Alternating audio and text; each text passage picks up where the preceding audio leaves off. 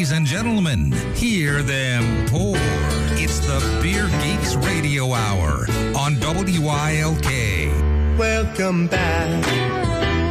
Your dreams were your ticket out. Yeah. Little warm homecoming action today on some Beer Geeks Radio on WILK. We have a guy by the name. What's your name? Oh, geez. It's been so long. How does this microphone work? It's Derek. Hey, that sounded way better when Chevy Chase did it in Spies Like Us, by the way. I know. I can only hope to fill the shoes of Chevy Chase, which that's a dream many men have. That's his silence is fun. So whoever had the over-under on 1 minute until Derek says something really creepy on air, you can pick up your prize. That's an easy over-under. Yeah. So welcome to the Beer Geeks and WILK at Massive Beers. We have Derek back doing a little guest spot action. He has some news. We'll get into that in a second, though. Let's not drop it right No. Joe and George and Steve and Meat Smoke. It's just it's a round table of bearded, sweaty dudes. It's a veritable sausage party, if I will say. I leave. I've been gone for a month, and I come back to a full-blown sausage party in the studio. There you go. A whole month, too. That's how long it took, so. And I think that's why you came back. Yeah, I got the itch. Yeah, that's... He's got the itch for the sweaty sausage party. Oh, there we go. That didn't take long at all. Anyway, we're going to be talking some beer stuffs. Having Dock Street Brewing on from Philadelphia. Been around for a long time, but we don't necessarily get their beers up here, but they're starting to kind of rebrand and expand and stuff like that. So it'll be a nice conversation with Sasha from Dock Street, and we'll talk a little bit of beer news to kick it off. Let's go some weirdness stuff off the bat, which would be, what do you want to go with here? Let's see. 7,600 beers stolen. That one works. The 78,000 beers stolen from Sweetwater Brewing Company. Earlier in the week, 2 trailers containing that amount of beer were stolen from an Atlanta-based brewery. So whoever stole those trucks, you can drive up here and bring that beer to us right now. But how do you have that kind of beer stolen? Like, what do you like? I'm sure I don't want to go into the whole story about it, but I'm sure that it was just loaded in a trailer and it was waiting to be shipped, and someone just. I wonder if this was like a planned out thing, like Ocean's 11 style, or was it just 2 guys who were like, what we should do, and just it somehow slipped through the cracks. It happens all the time. There's a trucking company up in Gouldsboro gets stuff stolen from them all the time. It's all like jeans and weird. So maybe they didn't even know what they were getting. Basically, they just kind of were going, "Hey, there's a trailer, take it." And you just imagine some kind of like hillbilly version of whatchamacallit. Not Ocean's 11. What is that? Goodfellas. Where it's like, pistol whipping the guy and taking the beer and running. I'm trying to picture now a redneck version of Goodfellas. Who would be the lead in that? Larry the Cable Guy? That's the lead in everything. That's your hillbilly go-to. Do you know what I mean? So that's some funness. Also, cool thing, they found some live yeast in a 2,000-year-old shipwrecked boat off the coast of Australia. They found it. They found bottles of beer down there. They brought them up and managed to extract the yeast from the beer that was down there. Definitely sounds very dry laggy.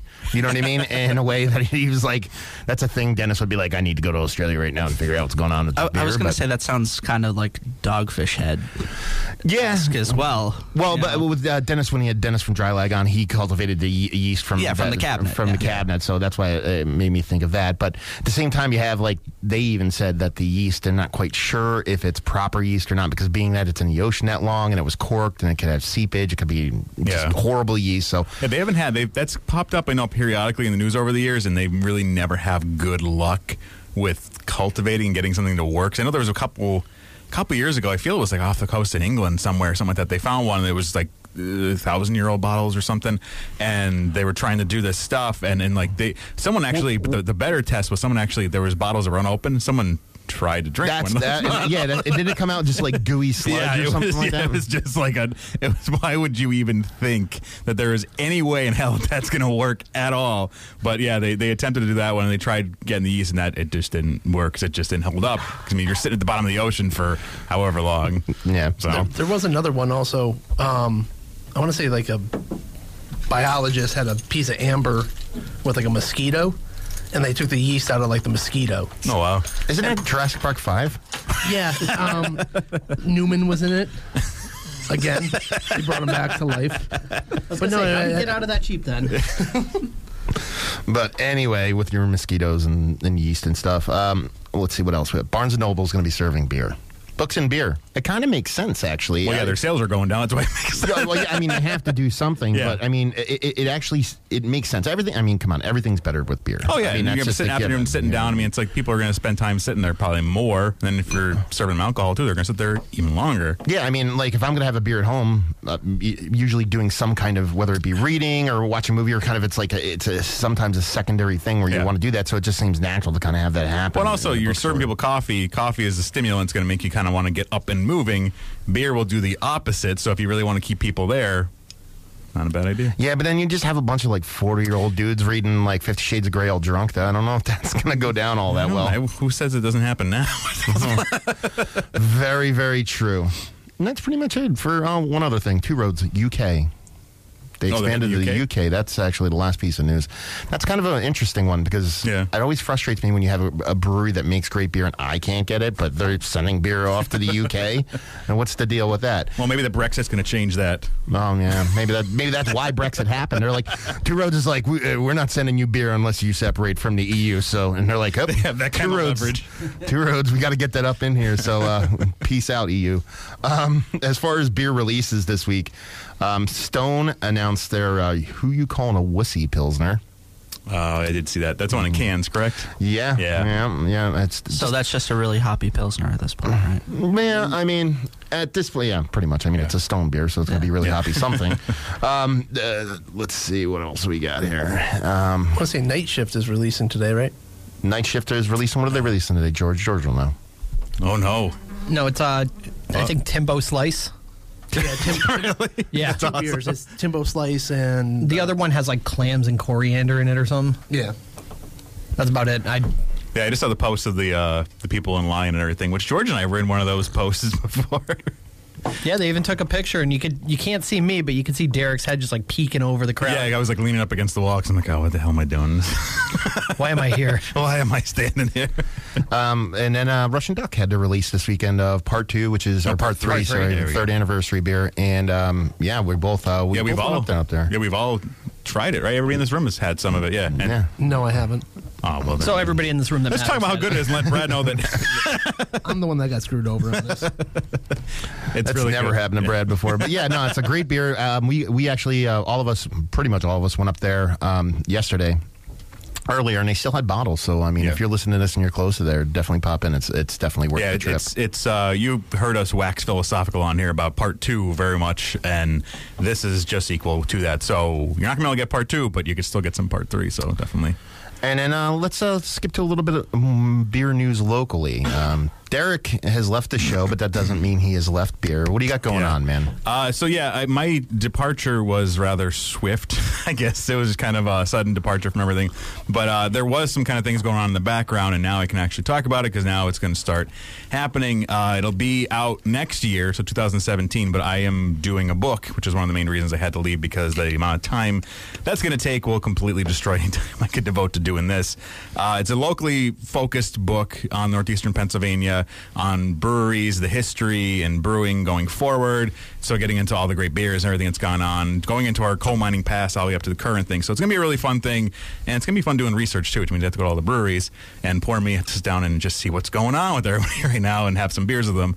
So I've been getting into all that, but it'll be coming out 2017. It'll be cool too because it's going to be a nationally released book. So it's not just one of those super local, it'll be actually published. It's not just an ebook. So that'll be fun. No, it's going to be a good time. I'm sure, you'll be on randomly from time to time, but when we get close to that, we'll probably, who knows, maybe I'll pull some strings and have a show dedicated to the book. I can make that happen. Oh, look at this guy. Yeah, I smell like rich mahogany from time to time. It's pretty awesome. I noticed it was a little tighter in here because of your ego. No, I'm just kidding. I can't hear you. Sound doesn't travel around my large head that quickly. So that's awesome. A book about the beer history of northeastern Pennsylvania. But let's do this. Let's cut the break, and then we'll get a little bit of Philadelphia beer history going on with Dock Street Brewing. Next, we'll be speaking with Sasha Sertoware. So Stay tuned on the Beer Geeks on WILK. Today's GetMyPerks.com deal of the day is a classy way to sip some delicious whites and reds. Grab a pair of tickets to Wine in the Woods for just $20. That's a $40 value for half price. Wine in the Woods at the Elmhurst Roaring Brook Picnic Grounds is Saturday, August 6th. Enjoy food and wine from local wineries, including Capra Colina Winery, Lucci Wine Cellar, Hidden Creek Winery, Ferrone Family Winery, and Malatessi Wine Cellars. Plus, light fare, a bonfire at dusk, and live music from Dashboard Mary. And still available at GetMyPerks.com. Get a $20 voucher to Moyer's Country Kitchen in Pocono Lake for just $10. The following is an incredible, life-changing free offer for anyone with hearing problems who wants to start hearing everything more clearly again. We're now offering free in-home trials of a revolutionary hearing breakthrough called Listen Clear to anyone who calls this special toll-free number now. 1-800-933-1447. Call in the next 10 minutes and you'll also qualify for free shipping and free batteries for life. Listen Clear is precisely designed by top audio engineers. It adjusts to let you find the perfect way to hear everything, wherever you are and whatever you're doing. And Listen Clear is so invisible, people may not even know you're wearing it. And it's so lightweight, you may even forget you're wearing it too. Don't miss this special life-changing opportunity to hear everything more clearly again for free with a 100% free in-home trial, free shipping, and even free batteries for life. For free information, call now. 1-800-933-1447. That's 1-800-933-1447. 1-800-933-1447. Is that a radio in your pocket or you just, it's just a phone? Well, that's cool too, I guess. Yeah, mine's both. Radio and phone. I know. Who is this mystical man from the future? And how do I get my hands on this phone/radio technology? I get it all the time. But it's like, just get the Next Radio app. Then you can impress all your friends by knowing exactly what's playing on every station at all times. You want to know who sings that song that was just on 3 songs ago? Boom, recently played list. You can even save your favorites, sort by genre, and get the deets on upcoming concerts and album releases. And it uses 75% less battery power than streaming apps, meaning you can listen for longer wherever you go. So you basically just won radio. Yeah, you're welcome. Go ahead and try it. Maybe you'll win something for a change. Next Radio, live and local, wherever you go. Check supported devices and download the free app today from Google Play. In West Philadelphia, born and raised on the playground is where I spent most of my days. Chilling out, maxing, relaxing, all cool and all shooting some b-ball out. You were in a bad mood. You're in a good mood now. Yeah, you can't not be in a good mood when this song pops on. And there you go. So welcome back to the Beer Geeks on WILK. Talking a little bit of beer today. And let's welcome to the show Sasha from Dock Street Brewing. What's going on, man? Morning. Thank you for having me. Absolutely. So, Dock Street. Let's get into it. Let's jump right from the beginning. Where did you guys kind of jump off? I know there's a little bit of I don't want to say convoluted history, but the brewery existed and it was sold and it was bought again. What's the whole beginning of the brewery itself? Sure. So Dock Street Brewery was started by my mom and dad in 1985, which I guess explains why I still have a job today. But it was a totally different climate than it was now. If in the mid 80s, if you wanted a good beer, it was most likely going to have to be an import. Sierra Nevada was started up in 1983. Boston Beer Company was started up in 84. But, in Philadelphia, there was really no good beer. My parents saw this void in the market. My dad was a knife maker. My mother was a photographer. They were both artists. They were both entertainers. They were both foodies. So they decided to start a beer company, and they loved craft beer as well. And they were both pretty avid homebrewers, which is kind of, I guess, how everyone gets into the business as well. But they kind of they had this mix of all these passions that made for kind of the great foundation to start the company up. They raised $80,000 and they spent $65,000 on an opening party. They invited the who's who of Philly, chefs, restaurant managers, local celebrities, artists, and they really just had one of the crazier parties that Philly had seen in the mid-'80s, and that catapulted the brewery into what they created, being the Philadelphia beer scene. The company grew. By the late 90s, we were the 25th largest brewery in the country. We were making 30,000 barrels of beer a year of craft beer, which at that time was pretty unheard of. First of all, I want to say congratulations that you survived as a business after spending that much on your opening party, which is awesome. Is that like it's like the shock and awe approach to like opening a brewery? Like, let's make a mark so people can't help but remember us, kind of deal, right? Pretty much, yeah. It seemed like the best way to get started with limited amount of money. We want everyone that we want in one room, so that's the best way to approach them. So then you guys were like, you start your 25th largest craft brewery at the time. Yes. Now, going from there, how did the brewery progress to where it is now? So we had our flagship styles, our Dock Street Amber, it was a hoppy amber ale, and our Bohemian Pilsner. And so we started with a small group of investors with about $80,000. And the way I kind of view it is, and it's been portrayed to me, it's a classic, artisan versus accountant type scenario. It's we could be making X amount more money if we are using corn and rice instead of barley. We can attract this much more of a market share if instead of doing a incredibly malty Doppelbock, we do a light Pilsner, light amber beer instead. Really kind of everything that made Dock Street so successful and eclectic and sought after was being compromised. And there were 5 or 6 hostile takeover attempts for the brand from the investors. And, my parents were artists and entertainers and foodies, and they were really passionate about the product they were making, and they didn't want to run the company from the inside of a courtroom. So after the 5th hostile takeover attempt, they sold their shares to the investors, and 2 years later, my mother bought the company back at a bankruptcy sale. That's not a bad little flip right there, I guess you'd say. I mean, it's got a romantic notion, selling high, buying low, but we lost a lot of our competitive advantage. We started out as the first craft brewery in Philadelphia, and, we still maintain that title. But by the time we reopened, everyone was kind of thriving in this field that we, for lack of better words, created. Yeah, I mean... that being said, we restarted kind of this transformative expansion. We did really limited contract brewing out of upstate New York for about a year and a half, and we opened up our brew pub in West Philadelphia in 2007. So we have a restaurant now that's centered around a wood-burning pizza oven, and obviously is designed to showcase our beer, which we distribute throughout Pennsylvania and New Jersey. So we kind of adapted with the times a little bit. We still do our classic American styles and our classic flagships. We just started packaging our Bohemian Pilsner again for the first time in 15 years. But we also do some really fun, crazy new beers, too, that we like to push ourselves to challenge, what we think beer can or should be. We've done politically charged beers. We did kind of a Wu-Tang Clan themed beer last year. We did a Walking Dead themed beer. We're working with microbiologists to harvest wild yeast from the air around West Philadelphia. So we like to always stay on our toes.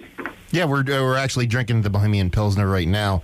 It's a great Pilsner. You know what I mean? Like, is this the original recipe you guys had back in the day, or was it tweaked from the original version? It was tweaked a little bit. We were brewing that in 500-barrel batches, so we had to scale it down a little bit. And the quality of ingredients now is so much better than it was in the mid-'80s and mid-'90s.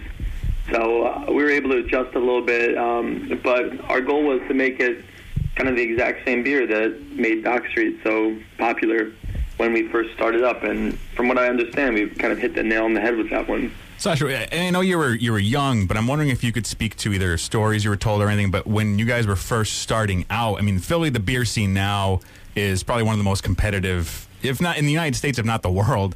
What it was like in those early days starting out, I mean, pre the craft beer craze, and just what was going on at that time, how the brewery, stayed competitive, and how they even got information out to potential customers, because I know that was always a tough thing, was explaining to them why better beer is better, especially at that point in time. Sure. I mean, all the stories are going to be secondhand for the most part. I mean, I was a toddler when most of this was happening, but I've grown up in the family kind of hearing how the climate was and how everything progressed. So I'll do my very best to provide the information I can. But I think any successful industry, any successful business is competitive in nature.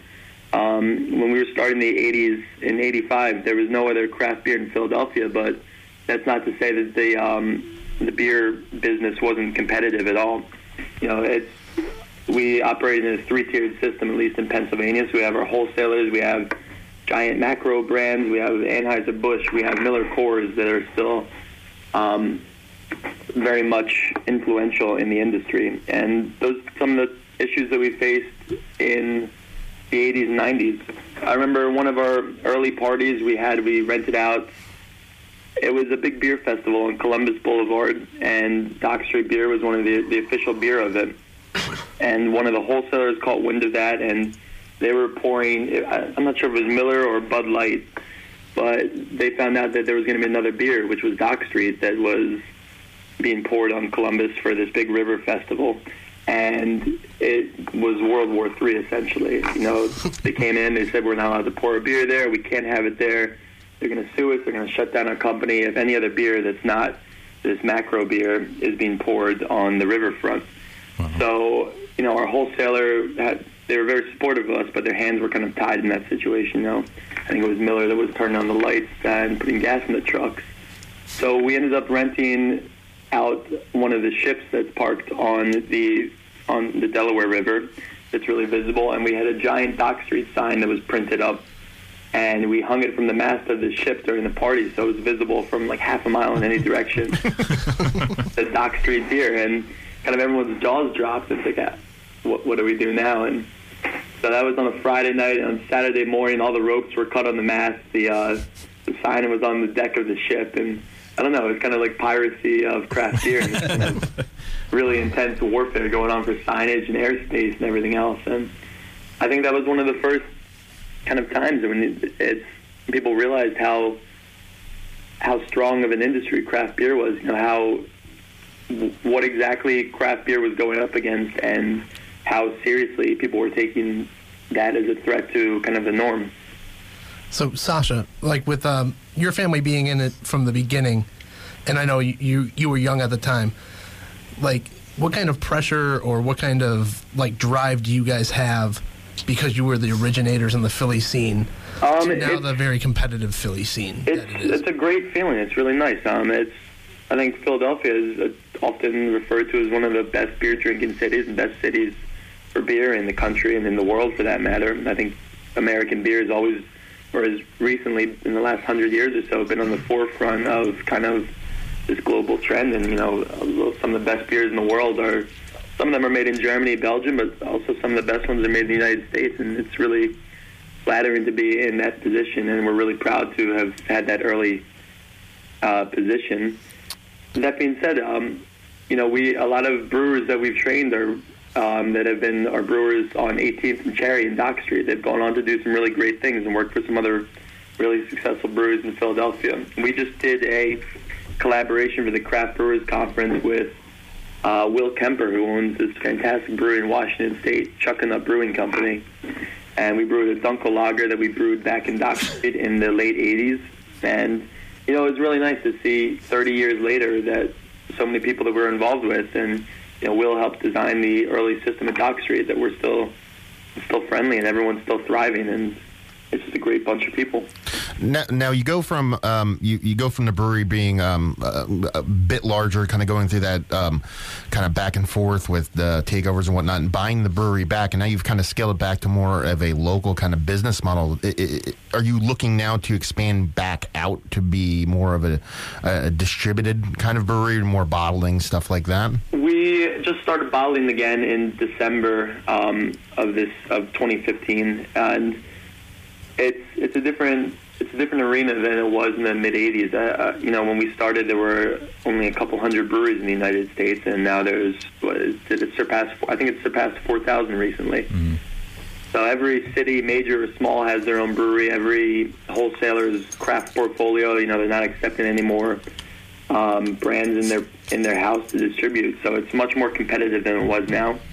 We're in kind of that sweet spot. We have it's a good problem to have. We are having trouble making enough beer to fit our demands, and we're definitely a lot smaller than we were now, but we like to think that we have just as big of a footprint, just as big of an impact. And we want to grow, but we want to do it responsibly as well. We don't want to take on investors. We don't want to take out crippling loans. We don't want to have to make decisions that come from anywhere than what will make our customers happy and what will do best by us and by our business models. And, you know, it's we started a company with the thought that, America produces so much great. It's such a great producer. We make so much great food. We have so many great ideas, so many innovators. That why is our beer, watery and unimpressive? That's how we started the company, and that's what we kind of would like to continue to be able to do. And speaking of that, we just cracked into your rye IPA. Now, this is probably what I would imagine be either your flagship beer or your best-known beer. Is this kind of the one you hang your hat on going forward, or? So that's the first beer that we brewed out of our new brew pub in West Philadelphia, and it's the first beer pulled through our system, the first beer in our tanks. We tweaked the recipe a little bit, but it's an American IPA. It's made with 20% rye, so it gives it a nice tangy, peppery taste without being too bready or, not too much rye. And we balance it out with Simcoe and Amarillo hops to get a really kind of spicy, grapefruity, piney, citrusy nose and aroma to it. It's a 98 on Rate Beer. It's the number 13 rye beer in the world on Beer Advocate, and coming from a brewery that's making only 500 kegs of that a year, it's something that we're incredibly proud of. And that was the first beer we put back into packaging.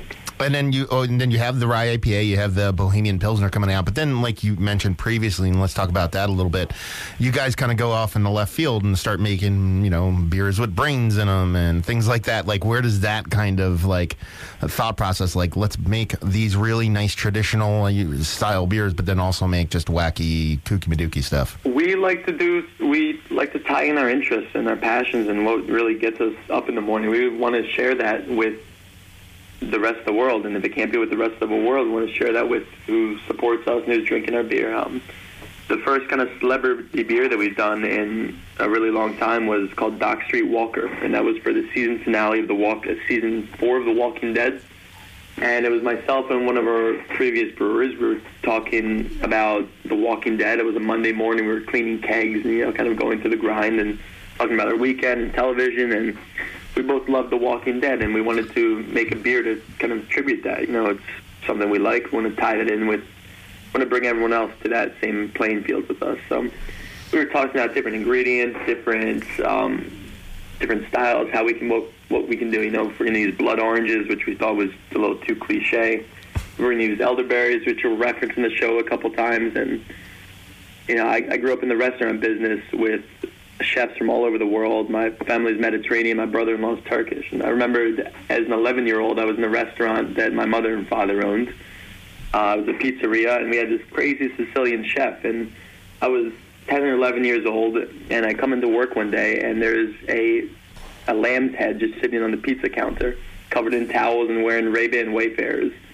So I'm this 11-year-old kid. I'm in my mother's restaurant making pizza as this decapitated lamb is just kind of staring at me this whole time in his Wayfarers. So, it was like not so much a traumatic experience, but really kind of a cultural shock thing to me. And at the end of the night, he prepared the lamb's head. It was from a dinner his family was having. And he cooked the brains, and he cooked the cheek, and he cooked the tongue, and he explained how it was not only a cultural delicacy, but a lot of places in the world they view the utmost respect to an animal as using all edible parts. It's disrespectful to kill something and then not use all of it. And that was kind of the first international delicacies that we'd ever been exposed to. So anyway, we tied that back to the beer. We thought, why don't we make a beer with this? No one's ever done a beer with brains before. It's a zombie beer. It's perfect. And so we added roasted goat brains to the sparge of our beer. It was a cranberry pale stout with roasted goat brains.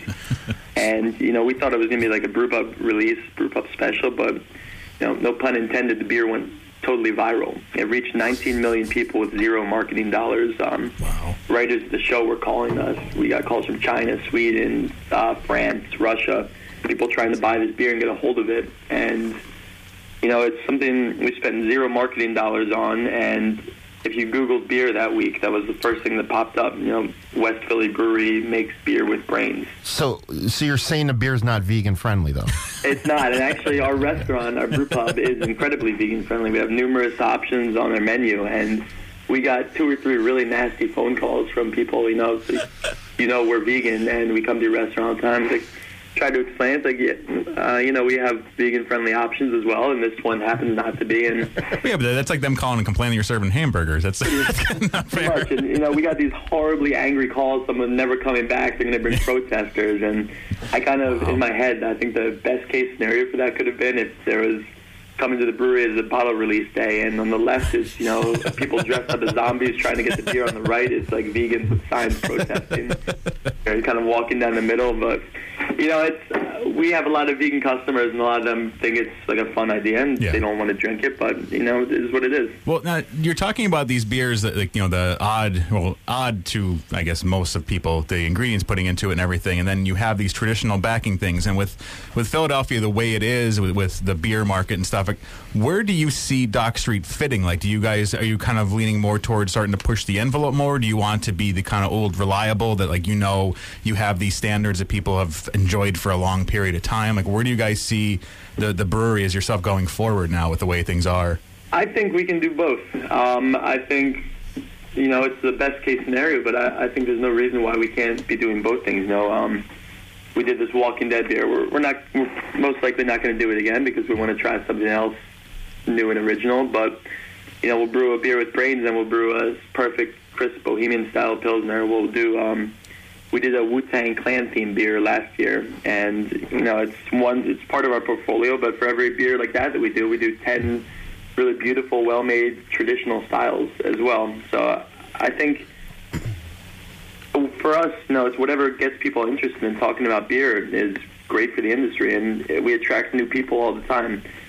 We try and find customers in places that, you wouldn't think to find them before, and that's really what gets us the most excited. We did a beer in October called Dock Street Beer Ain't Nothing to Funk With, and it was a golden saison that we aged in red wine barrels for 6 months, and, it's a cheeky name. We all love Wu-Tang Clan, but we wanted to do something to take it a little bit further. So we filled this barrel up with this golden saison. We had 2 barrels. We pitched Brett B and Brett C into both of the barrels, and one of them we attached speakers to, and we played Wu-Tang Clan for 6 months to the beer.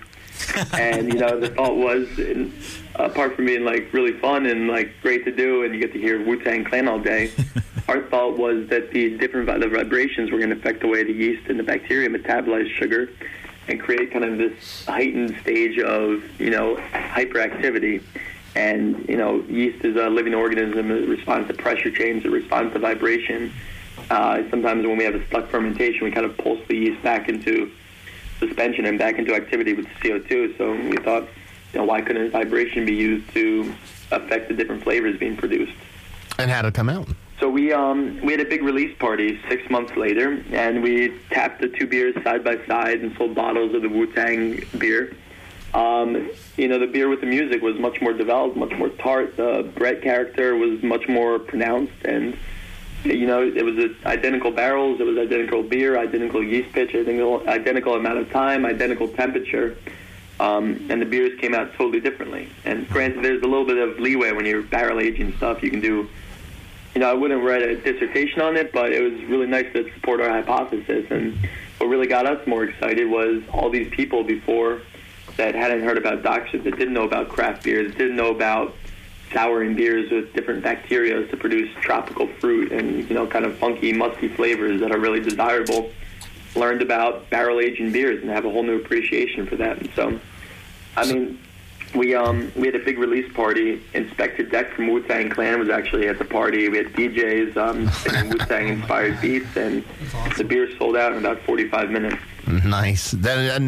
So moving forward, we should expect breweries like Cantillon just to be bumping Wu-Tang next to their fooders, right? They very well might already be. Well, let's and I noticed. Let's talk about this for a minute. I noticed that the logo and packaging has kind of changed as of late. Is it a combination of, or is it just wanting to update the image of the company, or is it a combination? I'm sure you guys took a hit, maybe a little bit, with when the brewery was kind of going a little bit sideways with when you guys weren't in control. Is it more like a combination of moving it forward image-wise and trying to repair a little bit of damage maybe it was done when you weren't in control? I think our goal was never to have the logo be unrecognizable from Dock Street, but it's the logo that we started out with was created 30 years ago, and packaging art and graphic design has come so far in the future. And I think if you're not, you should always be looking to move forward and looking to make the best possible brand, the best possible image. I think the new artwork is kind of grounded in our history. It uses the same crest, uses the same font, uses the same theme, uses the same kind of sailor, but he's more updated. And I think it really stands out better on the shelf. And there's so many great breweries with so many great packaging designs and artists and logos and themes that we think it's those breweries, we should be on our toes to try to be the best that we can be as well. So it wasn't really to create a new branch of the company. It was just to keep it up to date and keep it up to where it should be. Well, man, we're up against it. It's 12:40, so we're going to have to cut the interview short here. But we really appreciate you calling in, man. It's a great story behind the brewery, a lot of history, awesome beer. And if anybody's down Philly way, they should definitely check you guys out. How do they find you guys in real life and the internet and stuff? So our website is docstreetbeer.com. We're on Instagram at Dock Street Beer. We're on Facebook. We're on Twitter. And we have this beautiful brew pub at 50th and Baltimore in West Philadelphia. It's by University of Pennsylvania. It's by the Philadelphia Zoo. It is a 150-year-old firehouse that we retrofit into our brewery. There's a wood-burning pizza oven there that the restaurant is focused around. We have 6 or 8 different beers on tap at all times, barrel-aged stuff, cask-conditioned stuff, big bottles for sale. Stay tuned. We hopefully are expanding within the next 3 or 4 months or so. But come down and visit us. Best in Philly pizza, award-winning beer, and oldest craft brewery in Philadelphia. Awesome, man. Thank you so much for calling. We appreciate it. Thank you guys for having me. Yep. Cheers. Bye now. Good stuff, man. A little Philadelphia history, a little good beer. It was so hard not to, every time West Philadelphia was said, I know. Instantaneous loop just goes right on. And whenever there's copious amounts of Wu-Tang involved, it's going to be awesome. And goat brains, for all you vegans out there. We're gonna head to the commercial, and we're gonna come back, drink some more beers, and talk some more beer here on the Beer Geeks and WILK. I've done the Nicotrols, the inhaler, the patch, the gum, you name it, I've done it all. This has been absolutely amazing. Lee Wicker quit smoking forever thanks to the John Morgan Hypnosis Seminar. No withdrawals, no craving, no nothing. It was absolutely wonderful. And I was in a good mood the whole time. You can stop smoking forever or lose weight and keep it off. A John Morgan hypnotist will be here soon. Call 800-735-6907 to reserve your space. My coworkers want to sign up right now. Hypnosis is safe, fun, and effective. Lee Wicker went with a friend. He smoked 3 to 4 packs a day. I smoked 2 packs plus a day, and neither one of us smoke anymore. Join John Morgan hypnotist Mark Pasnak Thursday, July 21st at the Woodlands Inn on Highway 315 in Wilkes-Barre. Smoking cessation is at 6 p.m., weight loss at 8 p.m. Call 800-735-6907 or visit johnmorganseminars.com. Sessions are affordable at $59.95. I just want to thank him for helping me save my life. Call 800-735-6907 or visit johnmorganseminars.com. Entercom Wilkes-Barre Scranton is currently accepting applications for all of our local stations, including WKRZ, WGGY, WILK, and WMQX. We also invite college students to apply for internships at our stations. If you're interested in a career in radio or an internship, visit entercom.com/careers or call 883-1111. Entercom is dedicated to providing a broad outreach regarding job vacancies at our stations. Organizations that wish to receive job postings are invited to contact us at 883-1111. Entercom Wilkes-Barre Scranton is an equal opportunity employer. If diets and diet products keep failing to flatten your belly, it may not be a diet product you need. You may need Somabiotics, the shockingly effective breakthrough that flattens bloated bellies fast by cleansing pounds of waste from your body. Right now, you can find out for free how much flatter Somabiotics will make your belly, because they're currently giving away free trials to the public. For yours, call 1-800-914-2696. Strict limit of 1 per household. Somabiotics is not a diet product. It's scientifically formulated with natural ingredients to cleanse your system, flatten bloated bellies, and combat periodic heartburn and acid reflux. If your belly flattening results are too dramatic, simply reduce use to every other day. If diets keep failing to flatten your belly, it may not be a diet you need. It may be Somabiotics. Call now for your free trial and see how much flatter it makes your belly. 1-800-914-2696. Hurry, call now for details while they're still giving trials away for free. 1-800-914-2696. That's 1-800-914-2696. Built for business. Waiting. No one enjoys it. With Comcast Business, you can do less of it. Because Comcast Business Internet is up to 5 times faster than DSL from the phone company, which means less waiting for things like security backups and file downloads. Plus, it's a better value when you select the fastest plan. So do what nearly 1,000 businesses do every day and choose Comcast Business. Unless you'd prefer to wait. Switch to Comcast Business Internet. Then add 1 voice line and TV for just $34.90 a month for 2 years.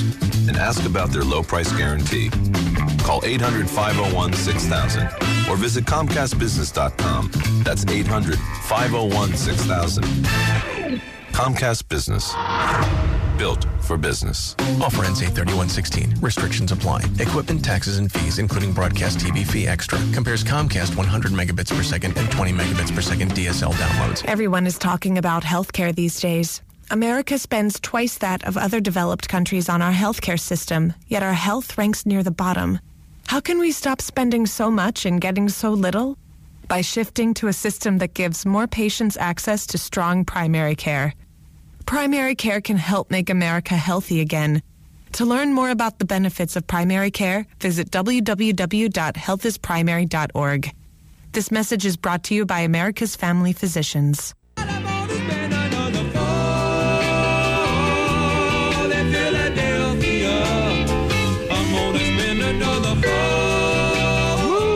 I was hoping we got the Rocky theme. Pretty more Hall & Oates going on, that's all. Everybody needs more Hall & Oates in their life, to be perfectly honest with you. Welcome back to the Beer Geeks and WILK. Just got off the phone with Sasha from Dock Street, if you listen. Cool dude, good beer. Definitely check it out in Philly if you're ever down there.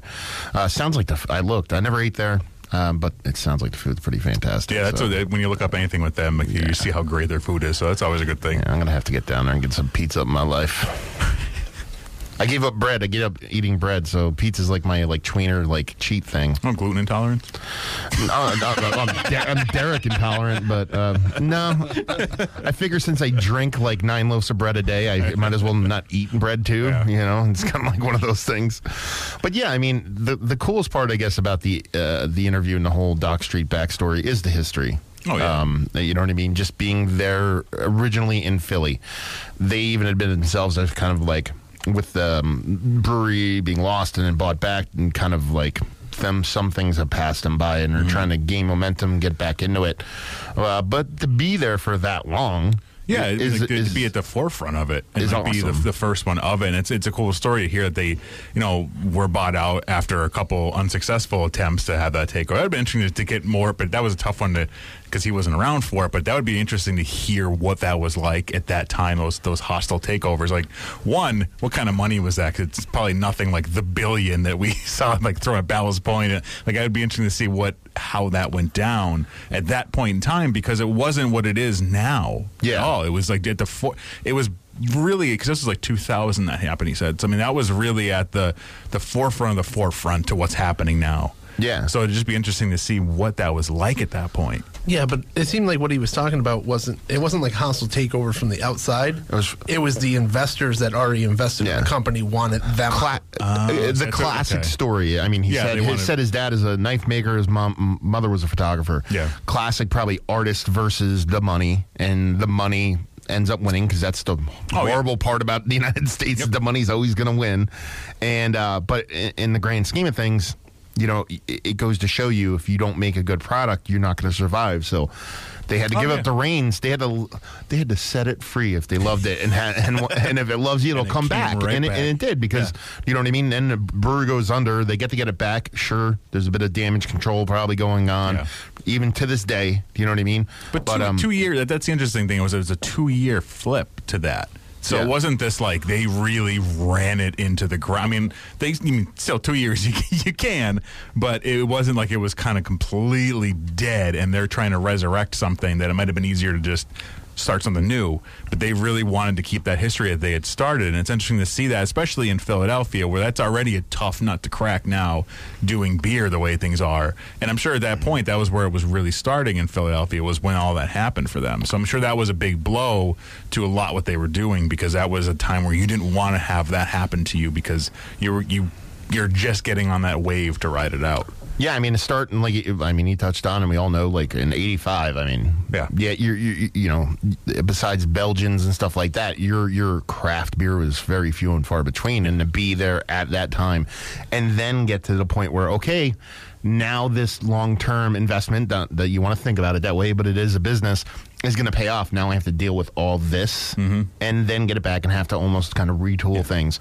It goes to show you when you give a poop, it matters. You know what I mean? So it's like to go through all that and still kind of trudge on. It's interesting because there's so much history in Pennsylvania in beer, a topic that we covered in my new and upcoming book. It'll be released next year. Buy it at Walmart. I just wanted to have some kind of funny plug. You need to get it forward written by the RZA, though, right? And all my commercials are going to be like, I forget his name, but the Micro Machines guy. All my commercials. Completely unlegible to anybody. Because we always speak so intelligently here on Beer Geeks Radio. Nothing that tumbles out of my mouth hole ever does not make sense ever. All perfect. Yeah. So, Joe, what do we have in their glass now? We have my Chai Milk Stout. It's a homebrew that I did a couple months back, probably before Thanksgiving last year. Just a base kind of milk stout recipe, and in the boil I put ginger, black cardamom, black pepper, and cinnamon sticks. Cardamom. Oh yeah. Gotta have that. How do you say it, George? Cardamom. Okay, just want to double check. Make sure that pronunciation is correct. You know. As a kind of like a dry hop, I put more cardamom, pepper, and cinnamon. I guess the one thing I was asking because I want to know, because most of the time people add pepper and stuff, and it's this really, usually it's a pink peppercorn or something like that, and it's very much a background thing. But I actually really get the pepper in this, and it's nice. It gives us this spicy little burn on the back end of it. That it's nice because it contrasts that milk stout base with everything. Yeah, the mouthfeel on this is bonkers good. That's my favorite part of the whole deal. I mean, we've talked about this beer ad nauseum. We've had it quite a few times. So, but yeah, I haven't. Well, when you some people's first time having it. When you don't crap all over me because I never had it. You divorced us. You left us. Anyway, please stop fighting, Mommy and Daddy. Why are Mommy and Daddy fighting? And officially off the rails. Hey, all it takes is 50 minutes. I've derailed this I don't know how many times already, so that's good. Yeah, it's good. Yeah. It's like no one stops to watch smooth traveling traffic. They stop to watch the train wreck dumpster fire. Do you know what I mean? And welcome back to Trainwreck's dumpster fire. WILK. Anyway. But yeah, back to beer and history and all that kind of stuff. Like, when you're the book you're going to be coming out with, how far are you going? You're just going you're just northeastern PA. Yeah, this is just going to be northeastern PA. We're probably going to go down. Like my thought is down around Weyerbacher is going to be kind of the cutoff for south, and then probably out to Williamsport area is a cutoff for going west. So Weyerbacher, Fegley's, Bullfrog, loop it around. That's pretty much where we're going. Then of course everything right here in Scranton, Wilkes-Barre. That's going to be the main focus. I mean, that really is because, especially historically, this was the main focus of almost all of Pennsylvania when you go back far enough. But there was a huge focus on this area. So, I mean, that's really where a lot of this is going to start. And, of course, with coal mining, I mean, that's really that's what brought all the money into this area. We need to, we need to raid Governor Wolf and have him draw the border lines in Pennsylvania. We can get Chester County in there, so he can go the Russian Duck 19 more times, and then just a little bit, just 10 more miles in the. I'm doing research. It's called research. Fill me up again. I'm doing more research. Wow, you do research till 5 a.m. Yeah. Oh, it looks like you did a bunch of research last night, Derek. As I'm on the floor in the bathroom, you smell like research. So, yeah. Anyway. So, do we have another one? Do we have another beer? Yeah. Yeah, we have one more beer to go through. It's we actually opened a show up with a Russian Duck beer. Then we did the Dock Street beers in the middle. And then we're going to end with a stout, a little imperial stout from down North Carolina way. Brewery, I'm trying to get on. We'll see what happens. That's another area that's completely booming is North Carolina with everything that's been going on. Like the amount of breweries. The Asheville area is bonkers. Yeah, we wound up having, because we had Wicked Weed on before. There's a bunch in that area from North Carolina that we had on here, like Noda, right there from that. Are they South Carolina? Charlotte. Yes, Okay. North Carolina. But there's like all these breweries in that area that are just absolutely coming online and really fast growing. That's the end. Like, it's one thing to have certain areas that are, starting to come popular or whatever, but they're really fast growing as well as new breweries opening up. And it's usually, that's not always the case, especially as a state thing. You have specific areas that might be one thing, but you have a whole state basically. It's like really. And I think it's a byproduct of a lot of the bigger breweries kind of moving there. Not that those other breweries weren't good and didn't exist beforehand, but then you have like all these great breweries from the North Carolina region. Then you have, your Oscar Blues and your, all those bigger micro craft breweries kind of go in there. So people travel to those breweries, and then while they're there, start visiting all the ancillary breweries in and around the area, and then all of a sudden, wow. You know what I mean? They're visiting, visitors triple, and people start doing the beer trading. Not that you would do that in mail because that would be illegal, but yeah, this is a little Event Horizon from Old Hickory. What year is this? Last year? Yeah, the 15. It's bonkers good. Yeah, I've had this beer a couple times, and I think the technical term is it doesn't suck. What is this aged in? Bourbon. It's got to be. Is it just? It's got to be. I don't know if there was some kind of aged with honey in bourbon barrels. That's what I'm trying, because there was some mid extra sweetness. Yeah, there was this mid palate flavor. I could not figure out what it is. Like right before, like you get a little bit of that bourbon, and I couldn't figure out what that. It's honey. That's what it is. Like you as soon as you take a sip, you get the little bit of the base, and then honey, and then the bourbon. That's why I could not figure. I'm like, it didn't make sense to me because honey, it wasn't a thought that went through my head with a barrel aged stout. But you get that really coming through. It's really nice because it gives it this weird complexity and kind of bounces around. It's only 8.5% alcohol by volume, too. It drinks like it's more like a 13% beer. They have a whole thing, as most breweries do. They list a little story on the side. Unless you're stoned and you write a stream of novella story, or you know what I mean? But but no, I'm not going to read the whole thing. But at the end, it just ends in prepare to have your tongue spaghettified. What is that? What does that even mean? Spaghettified. Like if I had a child, it sounds like something my little child would say to me, and like trying to pronounce another word. 5-year-old said that. It's a made up thing. Are they like brewing this beer with colanders on their head? Like, are they worshiping the spaghetti monster? Do you know what I mean? Like, what's going on with this thing? But no, this is a great brewery. I would not have guessed that was 8.5%. No. I was saying this is at least 12. That was my first. That's why I only took this much. Yeah, read the bottle, 8.5, man. Yeah, I had this for the first time like 2 years ago, and it just blew me away. It was the age one too, and the age just did it wonders. And it's been something I've been trying to get for a while. It's kind of hard. It's not. It's available. You can go get it, but it's not like easily attainable. I guess it just comes out in seasonal releases. Or where did you get the Brad? Total Wine. I just walked into the Total Wine in Raleigh and bought almost everything that they had that was Carolina.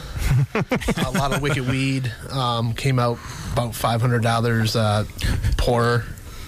But no, you came out $500 richer, but just richer and beer. Yeah. I'm going back down there again, probably end of the month, and I'm going to buy all of these, and then I'm going to buy all those Russian, the Courage Russian Imperial Stout gift sets. That one doesn't suck either. Yeah. So there you go. No, it's definitely a great area for this. I mean, this is incredible. I mean, I still can't kind of get over the ABV thing. Yeah, because it's just it's what turns me on the most when you get a beer that's slow in ABV and it tastes huge. It's apparently Old Hickory and Duda CL have the patent on that. So there you go. Next week on the radio show. No brewery. Another theme show. We'll figure it out this week. Stay tuned online and kind of look into what we'll be drinking. We'll figure it out then. And then going forward, we have a couple speakers coming on. We have John Hall from All About Beer magazine. A couple breweries coming on, peppering in different stuff here and there in coming weeks on the Beer Geeks. So, and reach out to us on social media. Ask us questions. Give us ideas. We want to start kind of getting you guys more into the show interactive wise. We're going to try to set it up to where you can ask us questions live on the air and stuff like that. Maybe start live streaming the show when we don't have an interview because you can't hear the interview if you're watching the live stream and stuff like that. So if you guys have questions, inquiries, anything like that, reach out on us on social media. It's Beer Geeks Radio, Facebook, Twitter, Instagram, Untapped, What else, George? Friendster. Yeah. Odd. Or getting our old MySpace page up and running.